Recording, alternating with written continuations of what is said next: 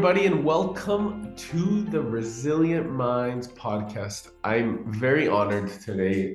We are being really welcome. I want to really welcome the presence of you, Don Jose Ruiz, because you've been amongst some pretty amazing creatives, such as your father, and I know that you're bringing a very unique essence of your own into this new era. So I just want to just really, first of all, acknowledge your time, your presence, and just gratitude for you and being here with us. So thank you, my friend. It's good to see you. Welcome. Good to see you. Good to be here with you this afternoon. So my friend, you're coming in from Salt Lake City, Utah. Yes. And for those that are not aware or are not aware of you, Don Jose Ruiz released his first book, The Fifth Agreement, with his father, Don Miguel Ruiz, for those that may or may not know, who wrote the Four Agreements. So, following its publication, Don Jose began traveling around US, Mexico, South America, and he really is able to empower and inspire people in many different ways through his lectures, seminars, journeys. How do I pronounce it? Tehuacan? Oh, tail, Tel? Tihuacan. Tehuacan. Tail, we call it tail. Is easier for pronunciation, but Teotihuacan. And other sacred sites. So where is Tehuacan? It's like 40 minutes from Mexico City. Okay. So the Aztec side. Yes, it's the Toltecs. It was before the Aztecs, but that's like a long history. I'm excited to learn. It's good. So this is good. This will be something that we touch on. So Yes. so for those of you who don't know, Don Jose's message has been really spent time cultivated in the awareness and heard all over the US, Mexico, Europe, Japan, Israel, South America.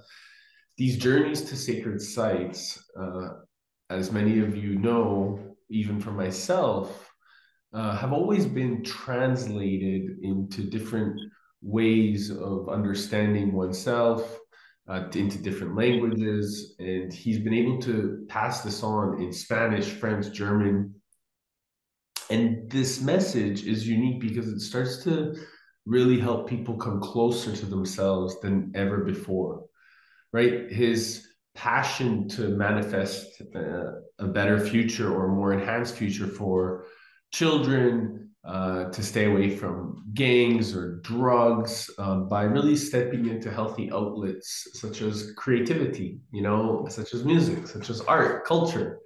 So as we continue to come together and we bring this essence, we're excited to share in one another's wisdom.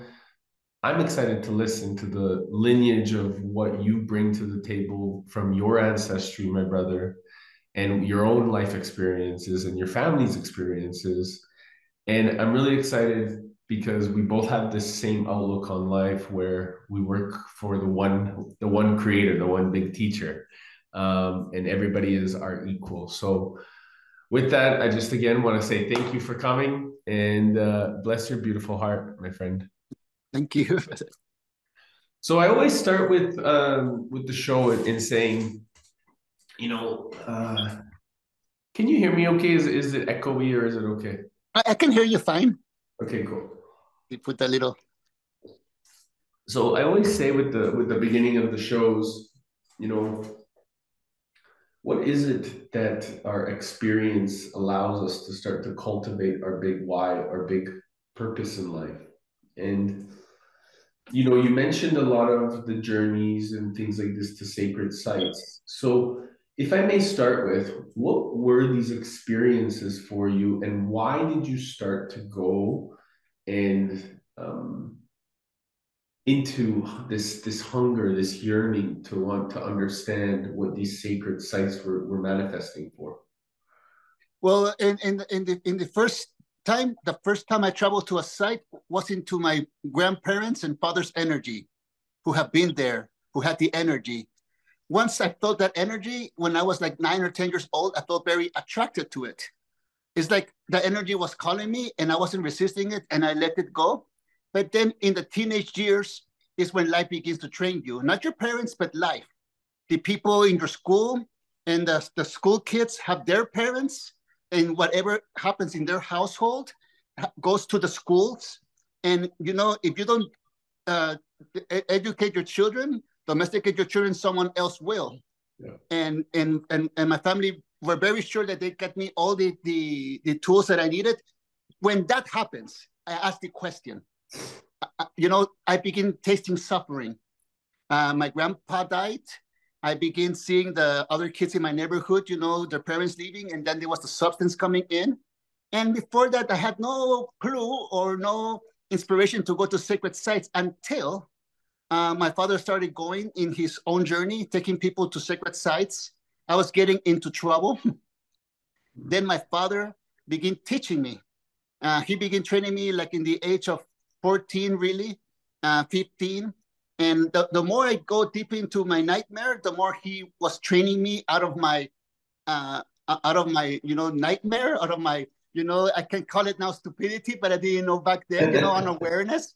But he get me on track. And then I remember when I was 13 or 14, the first time I went to Teotihuacan, it felt like home. But it's the tricky part here. It may seem that the pyramids felt like home, but it wasn't the pyramids that felt like home. It was something inside of me that felt like home, that was connected to the pyramids. And in that moment, I began learning from my father and my grandmother, going to secret sites and then going to my schools, to my neighborhood. I was like aware and unaware, aware and unaware. And it happened when I was like 15, 16, 17, when I began testing other lands. I went to the power journeys with my father to Machu Picchu, to Guatemala, to the Yucatan, to Palenque, to Oaxaca, to Teotihuacan, to the Mexico City. And then we started going to the east, that was India. When I went to India, it was a whole different world. And this time I went as a beggar, as suffering. Something happened in my own private life, you know, with the substances and sexual abuse and all that began, you know, was being a nightmare. So I finally spoke to my father after one of my best friends died. And from that point on, him and my mother, Mama Gaya, began teaching me. And then I began going to all this sacred space. And then when I was 21, 22, after I was named the next successor of my family by my grandmother and my father, I began now teaching. And this is happening when my father was in coma, and then we come after his heart attack. He initiated me, so I began teaching by myself. And then when I was 22 years old, or 22 and a half, or something, or 23, something like around that, I took my first power journey to Teotihuacan by myself. And in that moment, I began feeling like I was an instrument, like I was a translator, or what my eyes and my experience have gone through in life. And then seeing this Teotihuacan, a sacred site, and then the teachings of my father, how he got inspired by seeing Teotihuacan, but not as an archaeologist, not to say, read what it's about. No, he began feeling it and creating stories. So in that moment, I began seeing myself as a storyteller, where I know that Teotihuacan had the energy. And when the people come into this sacred site, it's like they were asking for something in their individual journey. In that moment, I began being a translator of the energy that he may felt in that time that I was using Teotihuacan as, you know, a reflection of a mirror. But back again, the home was not Teotihuacan, it was myself, reflecting to my other self that was my brother, my sister, coming for some advice. And in that moment, I knew that we were more than this physical body, we were the energy. We were the energy contained. So now when I go to all the power spaces that I have the privilege to go to, I see a big mirror, because I really see a humanity in all of these sacred places. And all these sacred places, they have all dreams, if an old story that people build upon, above. So they have such wisdom, and that wisdom is silent knowledge. So it's always a privilege for me, because I never know when it's going to be my last time going to Teotihuacan or any other sacred site. And, you know, and it came a moment that I even overcame the language, because I begin saying, okay, Teotihuacan, it means this story. Sedona means this story. You know, all these places have a story. Then I go, why don't we talk about the places that are just pure power, but have no story? And people don't want to go there because there is no story to get hooked. But I really like to go, like the deserts. I pull out in my driveway, and I mean, I drive when I'm driving in my car and I'm in the road.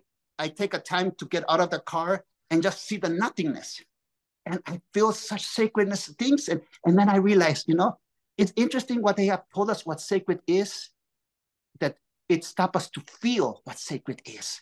Mm. Now with this awareness, I go back to Teotihuacan and I see it from a whole point of view. I see the source of a fountain of water, of inspiration. Mm. Because it's even interesting who friends of mine who live in Mexico City have never gone to Teotihuacan. They always tell me, maybe next year. Mm-hmm. Wow. Tell me, my brother, because this is something that I find, you know, we talk about going to sacred sites and we spend a lot of time getting curious about this as a young men, young boys. And you mentioned something super profound, that you realize the feeling of that sacredness within yourself. And so it's interesting because, you know, as we go to these sacred experiences, or we go through these sacred monuments, and we pay attention to the way that they've been built by our ancestors and the golden mean of what those temples, those churches, those sacred places have been developed. They really have the same parameters or the same mathematical equation that our bodies do.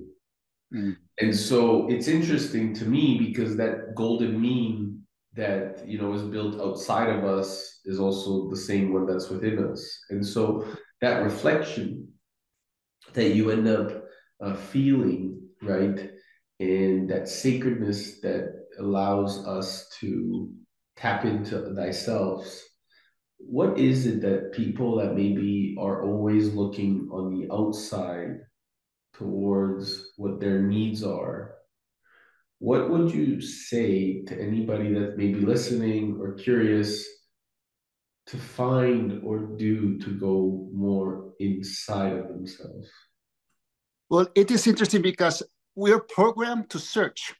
Yeah. In any mystery school, religion, we're programmed to search, to find.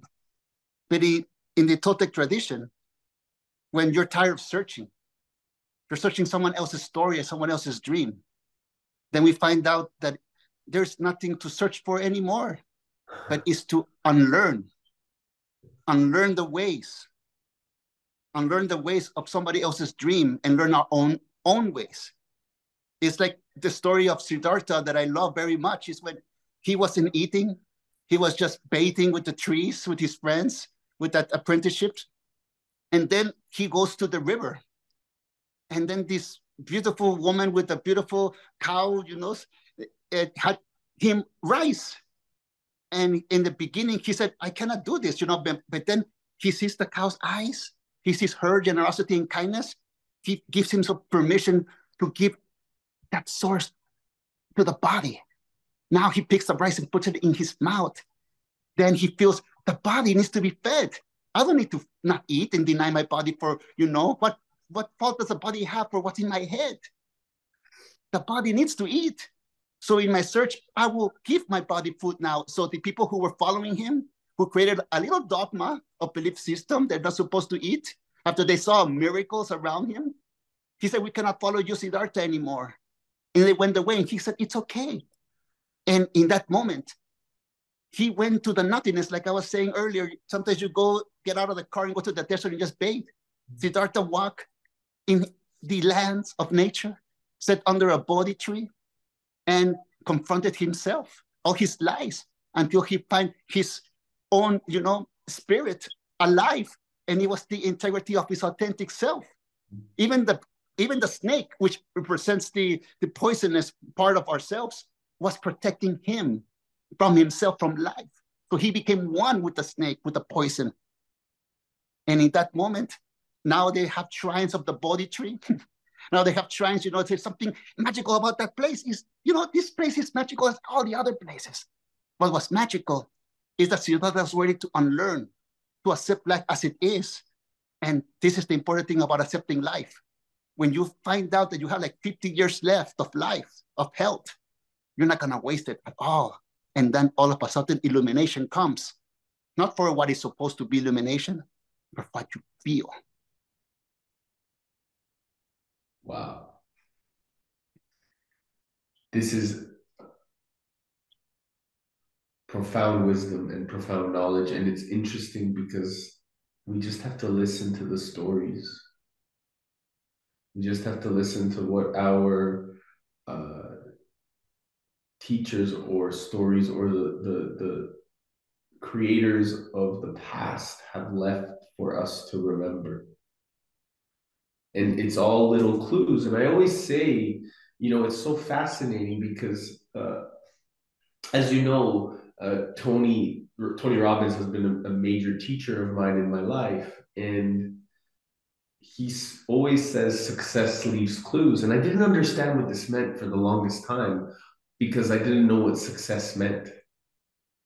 And so once I defined and understood what success meant truly from within, I realized that as we continue to remember, the symbols of our ancestry has been left behind so that we can continue to remember language from such a depth, from the stories and the monuments and the sacred sites and these different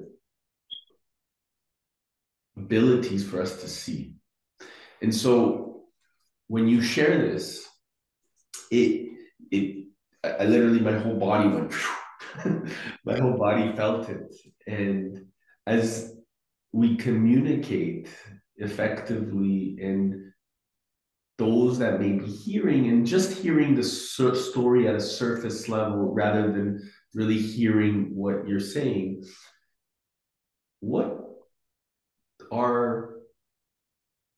would you say as teachers here, as leaders here, as students of our great teacher as well? What would you say to anybody that is just starting on this path of curiosity?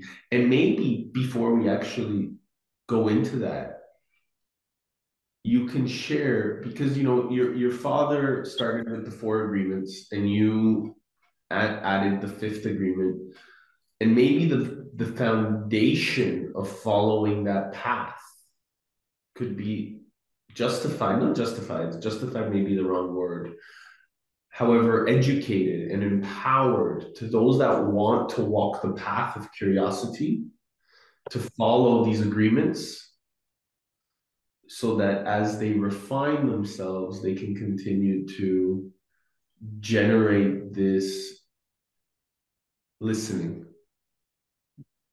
So if you don't mind maybe sharing the 4 agreements and what they mean to you, and then why you created the 5th one. Yes. The first one is important. The first agreement is to be impeccable with our word. For me, the word is built to create the stories, to create beliefs. So if our word is corrupted, whatever home we build with words, whatever story we build, we're going to place ourselves in it, will be corrupt, will be unhappy, will be not our dream. But when we are impeccable with our word, because the word impeccable means without sin. I don't believe in sin. I feel like for me, it's a word to go and judge myself and feel myself shame. I know right and wrong. But even with those right and wrong decisions, we learn. So when I'm impeccable, without going against myself, which is sin, going against life, going against you, going against the divine, when one begins being impeccable to use that word, to not use it, oh, I'm stupid, or I'm not good enough, oh, nobody loves me. Is that really real? Or is that a corruption of a foundation of contaminating the word to become the perfect victim, the perfect parasite? And a parasite is a living being that feeds over living beings. So I can see myself not being in my impeccable word, being a parasite, when I wasn't in my integrity to my family, to my friends, or to anybody who hurts my feelings. In that moment, I couldn't control my poison, which I begin using my words like curses. And you know, curses, it is when you wish somebody ill. When you use the word, that's why they call them curse words. Because if somebody says something mean to us, it can affect us for 20 years. Yeah. And then later we say, that is not true. When we find out what is the truth and we find the challenges to express what we feel into a word. Now, let's say we put all these words and we feel inspiration. Like, let's say we're going to make a chant. We make our own words and repeat that 108 times. And we're empowering ourselves, our integrity, our intent. We're controlling the horse from not just babbling or going against our words or just going in a bend or going into a, you know, in any kind of poison coming out of us, but we learn how to control our poison. And that is the challenge of the impeccability of the word, to control what you say, to be a rattlesnake that is full of poison, but to learn how to control your poison like a mature rattlesnake. And in that moment, you become wise. Why? Because you're respecting the word. And in the Bible, it's the first thing that they say. First was the word, and the word was with God, and the word is God. So the word is what creates our realities. So you can see the wars that are happening right now all over the planet. Not just the ones you see on television, all over the planet, they are because it's the war of the gods, the war of wars, the war of beliefs. But if you become more aware, more mature, you see that like children. And this is when the second one agreement helps. Do not take anything personal, because nothing they did have to do with us. Like my father says, before we were born, there was already injustice, there was poverty, there was evil people, there was negativity. Why should we take blame for that? And right now I could see the spiritual community blaming other spiritual community people for what's happening, the justice about the world, but they didn't do that. They're not even qualified to be in the government office, you know. It has to do with old wounds of the planet. Yeah. Now, this is very beautiful to wake up to, because we can change it. We don't take anybody personal, because everybody has the right to live their dream, even ourselves. And when we don't take ourselves personally, it becomes the greatest freedom. Why? Because we begin working with ourselves. Sometimes people pick up a book and instead of working with themselves, they want to change everybody else. But when you begin hearing your own complaints, taking yourself personally, and you don't take yourself personal anymore because you know those just thoughts like clouds passing by, you become aware they're not truth. You are aware of the voice of knowledge, the ones that, you know, in religion or mystery schools, they try to describe the snake talking in a tree. It was never a tree. It was just imagination. It was metaphors. It had to do with our human brain. Then every human has their tree with their snakes. But when you begin controlling your own snake, it's like Siddhartha. Its own parasite protects him from itself because it knows the human language. It doesn't take the world personally anymore. And when you have more love, more light, the darkness is going to come your way. So how can we take their darkness personally when they're just looking for light, just looking for validation, for love, to be accepted? And we begin seeing how humans dream in suffering, because there is a big addiction in the world. That's why everybody takes everybody so personal. And that addiction, it is the addiction of suffering. We take everything to go against us, our word.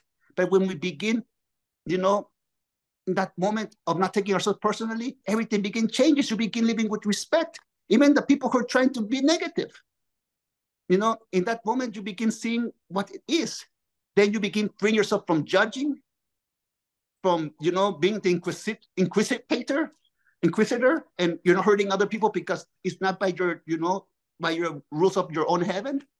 Then in that moment, you stop making assumptions. That's the third agreement, to not make assumptions, because we don't know what's happening. Even with my parents, I don't know what they're thinking or what they have gone through in life. Even with my partner, you know, I don't know what's going on in the life. You know, with my brothers, with my sisters, I don't know anybody, really. I just know the secondary characters that exist in my head. And in that moment, if I have a question to ask them, that is, you know, instead of making assumption and, you know, gossip, I just go and say, you know, he's fitting my head. And this is what many people are afraid of. And when you find a respect to talk to people, to not make assumptions, you're not attacking them. You're just getting something out of your mind. You're cleaning up. And the fourth agreement is my father's favorite. And without this one, none of them will have life. That's why he likes it, he says. And it's always do your best. And when you do your best, how can you judge yourself for not doing, you did everything you can. And when you do your best every day, you begin to unlearn. Sometimes we used to take something so personal that we don't anymore. And this leads me to the fifth agreement. I said to my father, how can I repay you for everything that you have given me, teaching me? And he said, take care of my son. I don't have to know, but you will know. And from that point on, brother, I take care of his son. And then I go, how am I going to take care? Well, it's the fifth agreement. To be skeptical, but learn to listen. Mm-hmm. If I say, I'm not deserving happiness, is that really true? I'm not meant for love. Is that really true? I'm skeptical of my own negativity. In that moment, I begin to unlearn. And when I begin to unlearn what is destroying, because Toltec means artist of the spirit. When I begin to unlearn what takes my inspiration away in life, I begin to inspire myself in life. And before, I used to think that I have to be, this persona, that I have to be, sacrificing for people. But then I find out that people begin enabling themselves with me. Then in that moment, I realized, if I really respect these people, I will reflect them, my love. And if they hurt me, I have nothing to do there. And you know how I learned this? With my puppy.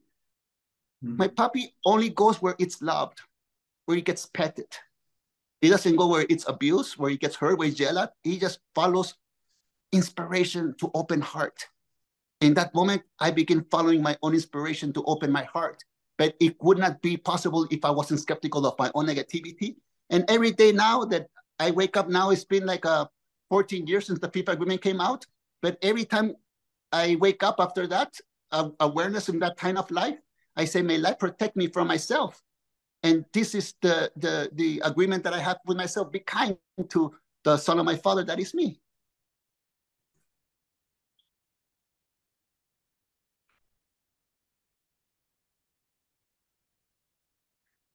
Wow, I see you, my brother. And I feel this depth is so important. I really resonate with this experience of recognizing this ancient philosophy that you're bringing within the underlying of these five agreements that we're actually here experiencing ourselves. The greatness of recognizing that we're here alone. In having this mirror and recognizing how we attracted each other, right? To each other's life is a blessing, is a great blessing. And I think that sometimes in the past, I definitely, from my own perspective, would never have understood the things that had come up in my life were of my own responsibility, were of my own doing. And I would try to blame a lot of the outside world for my decisions, where I would either blame, persecute, or try even to save. And this is a very, as you know, a very egoic pattern.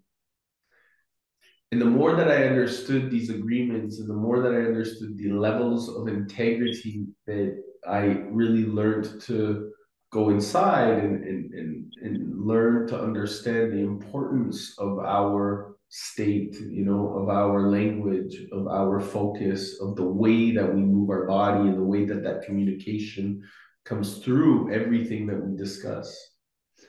And this curiosity continued to unfold as I spent time down in the sacred spaces in South America, with different indigenous people, from the Shipibo to the Honey Queens or the Yawanawa, and they taught me to really start to understand and unlearn a lot of these uh, mystery schools, as you call them. And I really enjoyed recognizing the power of presence, of just deep presence of what this meant and how we could become aware of the things that we're saying and then as a result just go and be it.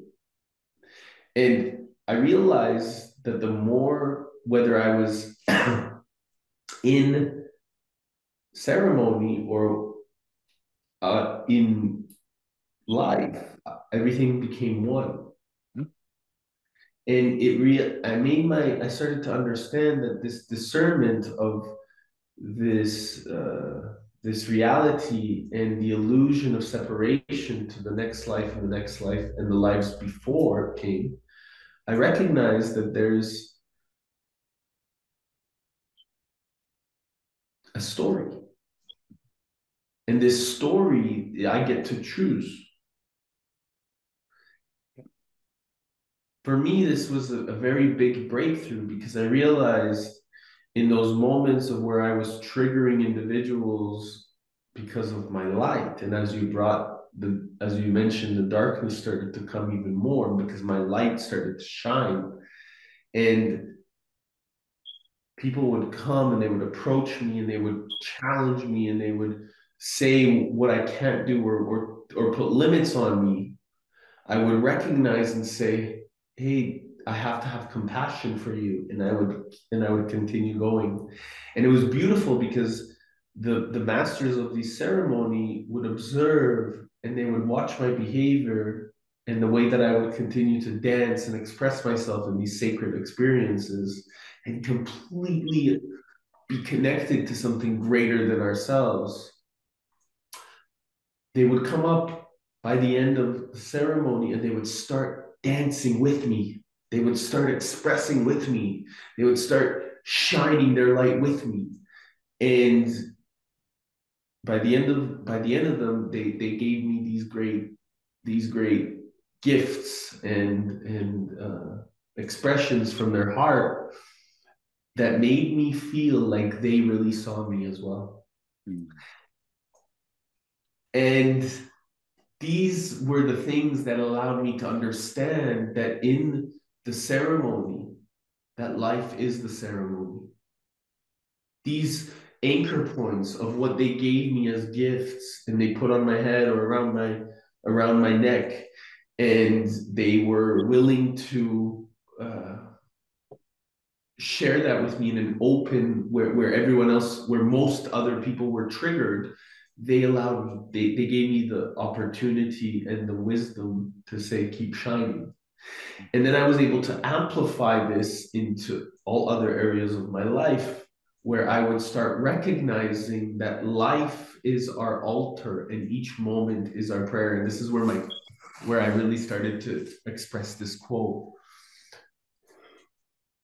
So for those of us that so for most people that maybe are unaware of the sacredness of each moment, because this is the sacred moment.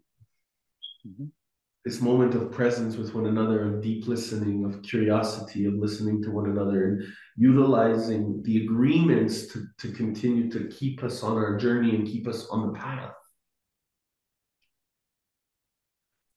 What would you suggest to the importance of people paying attention to the trust within themselves when they do get triggered by these mirrors or the outside world that may take them or make them want to tap back into that ego of blame, of shame, of lower vibration that may take them into some sort of darkness that they need to experience so that they can heal it? Yes, the most thing that will always return us to our truth, to our sacred grounds, is honesty. Yes. Whatever we feel, we're honest about it. Whatever temptations we have, we're honest about it. And then when we're not trying to hide over shame or, or guilt, I don't want to be the one being seen, No, if you're honest about it, you're confronting. Once again, I go back to Siddhartha because I love his story. He's in the Bodhi tree in front of the river. Now all these images of hatred come out of his own reflection. But he knows what it is. He's the celestial fire. Like when you were dancing, all this opinion came to you, but you continue dancing. The masters begin seeing you because they witness a celestial fire inside of you, within you, the fire within, glowing. And that is more powerful than any words. And in that moment, that honesty was, even though I feel hurt, the fire is going to burn this pain away because I'm here and I am alive and I am the fire. That's why many people have not understood what the celestial fire is, because they're actually looking for flames. But it's the fire of life when you connect to one another. So when you're honest with yourself, saying, I'm having a bad day today. This is the fifth agreement, going back to be skeptical, but learning to listen. Or it could be like in another story of Jesus being in the desert, confronting the snake, the devil. But it's no snake, it's no devil, it's himself. He's confronting his own emotions.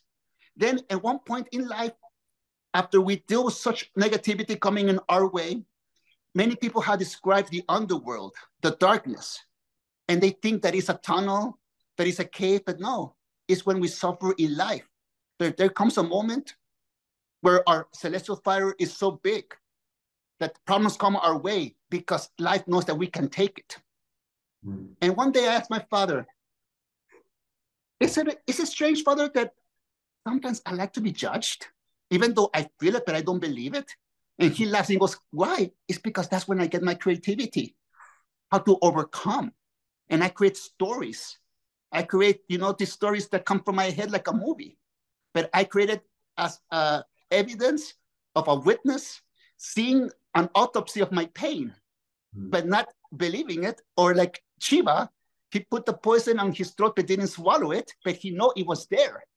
Because you can begin seeing all these poisons. So when people begin screaming at you, begin being negative at you, you don't take them personally because you see it from a different point of view, not as a victim, but as that celestial fire, knowing that these people are asking for help. Yeah. And how do we know this? Is because once we were like that, asking for help. And what got us that help, it was being honest. And who helped us? Not anybody else. We helped ourselves. When you begin helping yourself, you have found your ally, because you are aligned to your spirit, to your divine, to your instrument, to your artist. And this hand creates. But who's giving the energy and the gift for this hand to create? Oh, it comes from my thoughts. Oh, yeah, good. But what's giving the energy to my thoughts is the celestial fire. It's the energy that we really are. It's the energy that cannot be destroyed. Yes, I may be called Jose, Luis, whatever my name is for other people, but I know that is not real. That is the dream of humanity. So the dream of humanity wants to justify that it knows everything in the universe. But what happens when you put a lot of information into a computer, let's say from 10 years ago, it will crash. Or 15 years ago, because there was no cloud. It will run slow. And sometimes with all these beliefs and all this knowledge, we can go close to the truth because it's already handed us, like if it was like an IKEA, to set something up, And the thing about our life is that there has no instructions. There is no instruction for our life. We figure it out as the way we live, as the mistakes that we've done. And then at one point, those mistakes were not mistakes. They were what made us. So, I may not have come to the university of, schools, but I know that I've gone to the university of life. And pain was the teacher. And the biggest lesson of pain was getting out of that lifestyle of pain life. Then when one gets out of the pain style of life, like if it's with another human in a relationship or it's in a working place, or, when one gets out of that painful dream and then wakes up in another dream where it's inspired, when it's living once again, when it's resurrected, and it didn't have to die to resurrect. It just had to let go of an old belief behind. And this is honoring our celestial fire. We have so many lives in this world. Forget about the cats who have 9 lives. I can count when I was in elementary school, in junior high, in my 20s and 30s. I have many lives. And all those people, I'm not anymore.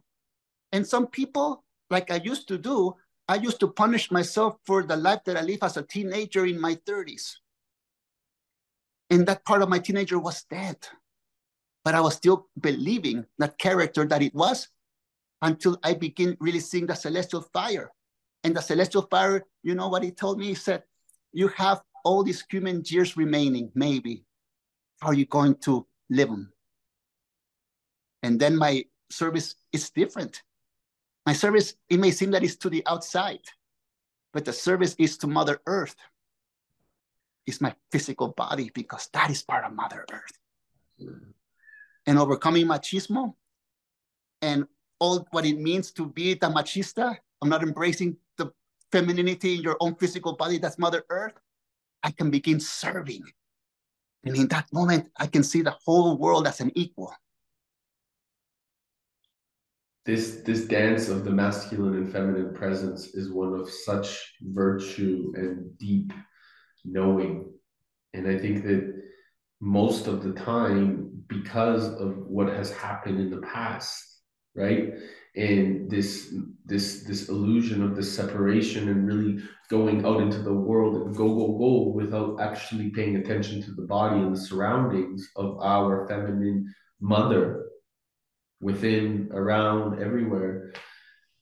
I find that we must spend, as we take better care of our body, we take better care of our body, like inside and out. And it's beautiful that you bring up the mother, because with the Loka Foundation right now, from Oneness University, with Krishnaji and Sri Preethaji, Loka, their daughter, they have created the Loka Foundation, and they are doing a walk to remember on the 23rd, 24th, and 25th in December in India, just north of Chennai, about how to remember and take care of the connection of our mother, of the body, because of taking care of each other. Because I've really enjoyed working with them and supporting, because it's really a group of youthful missionaries, I would call them, that are focused on really taking care of this feminine nature. And I feel that now is our time to really, as youth, come together and remind even the younger generation of what it means to be of the mother, of our great feminine virtue. And so, what would you say for anybody that is really maybe uncertain of what that means? Because again, in the past, myself included, Jose, was like, I was so focused on the material, the like go, the masculinity energy that was just like ego. It's all about me. It's all about you have to make this happen. And I love that energy of mine. I still, because it serves a great purpose of driving me inside. And now I can use that fire to that celestial fire to continue to shine. And I believe that as you, that our life is really meant for something greater. So by serving our divine feminine. So how would you say that a man can really hold more space for a woman, or a man can hold, the masculine can hold more space for the feminine, to really allow that nature, that nurture to shine, to expand, to appreciate, versus trying to minimize and compact and keep it small? Because I think there's a beautiful dance there where we really need to come together. And it's so simple because it's about gratitude. When you have gratitude, it opens all eyes and shuts up the mind. Why? Let's say one is about to die, but it doesn't die. Now it just sees with the eyes of gratitude, and especially gratitude to the divine mothers who brought us to this world.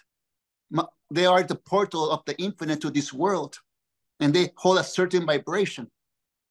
And when you are a service to that vibration, it's so beautiful because you begin a service, and then all of a sudden that service, like if you go to an ashram or you go to a temple, you begin doing service, or you go to the mountain, begin cleaning up, or go to the ocean, it becomes a service. But at the end of the day, it may seem that the service was the divine mother, but the service is to the mother within you, because automatically you have so much gratitude to embrace this beauty.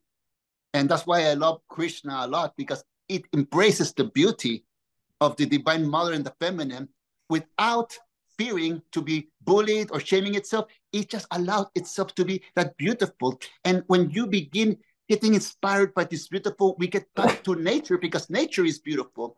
And what happens when we see the ocean, when we see the trees, when we see, a little puppy or a little animal just so cute and just looking at you, there's no words. They're taking you to a journey to connect with yourself. And that is the gratitude to become one. And it's so funny sometimes when you begin, taking care. Like right now, I have this stray cat that was, in the summer, it was so heat. It came now to the house. And then I got another cat. And then I get another, like 3 squirrels coming. And they all come because I offer them offerings, which is food and water. And now they're grateful because they don't have fear over me that I'm a human. But at the beginning, they did. They were cautious. But at one moment, I just begin serving. I turn around and leave. But one day they begin, all of them in different times, being close to me because they begin a trust. Now, could you imagine if the little animals or other humans can trust you? It's because you can trust yourself. Yes. And when you feel that you're not a predator, you're in service. And you're not trying to suppress divine women. You're not trying to have the last words. You're just here, live with respect, because one day you're not going to be here. So you take all of what separates you from enjoying the time with you away. And no one needs to know, but we know.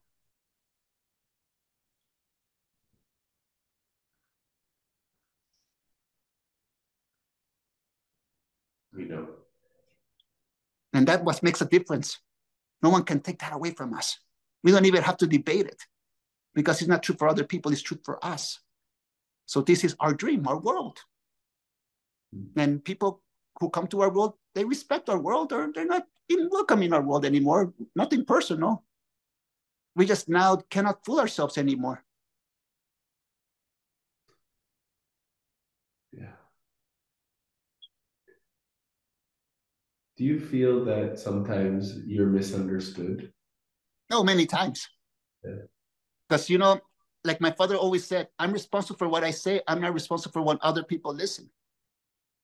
Sometimes someone tells me their things and I just repeat their things and they attack me. Yeah. But I'm just, a mirror. And that's why I said earlier, when people attack you, it's because they're asking you for help. And especially in the spirituality world, sometimes people don't want to change. They come to the hospital, which is spirituality, and they deny being the patient and they want to become the doctor. Mm-hmm. Don't tell me what I do. I know everything. And this is the thing that's happening around in spirituality with social media and everything. People are running away from their honesty. They're beginning to be, actors, pretending to themselves. I don't mean with anybody else. But when you don't pretend to yourself, when you're honest with yourself, there is a real transformation there. That you don't have to tell anybody, I'm changed. I promise you I changed. No. Your walk and your own talk, it makes that change. Like one day woke up, I was almost having a heart attack. I was out of condition. I was weighing like 250 pounds. And one day I woke up and said, that's it. I begin eating well, exercising, I begin learning. And in 1 year, I dropped all that pound and I begin having my health, and I'm healthier now than I was in my 20s and 30s because now I'm in service to the love of my life. And even then, people say that I'm body shaming, that I'm doing this other stuff, and I already expect that's going to happen. When you talk about something, it's because people talk about what's going on in their world. Mm. If they have judgments about me, it's how they judge themselves. And I know it's because I was a big judge until I say to my father, I reach a certain point of laziness.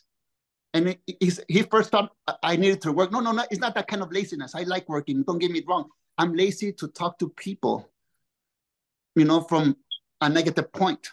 I'm negative to waste my time debating for something that they don't even care to change. I want peace.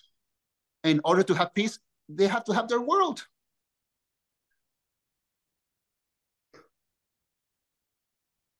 Peace is everything. And I Peace find is that I find that the more that we learn and the more that we allow ourselves to step into the identity that we are and that we know, uh, there's nothing left to prove. Before, for me, it was very much about needing to prove. Ah, yeah, we can do this, And now I realize that it's the right people. You just attract them, and we stick together, and we know what we're here to do because we know. And now it's about just moving together and allowing that to just happen versus seeking it to happen. Yeah. Yeah. Magic happens when you surrender. Yeah. So much magic happens. And sometimes I find it like a divine comedy. You Yeah. know why? Because I say, I want this to happen. I want this to happen. And that's like 5 years ago. And then I detach in the third year. And then in the fifth year, it lands like if a leaf and fall in my hands. And then I go, I don't want it now. I was just being, obsessed. And that obsession of the finished outcome that I wanted to see, that's what's blinding me.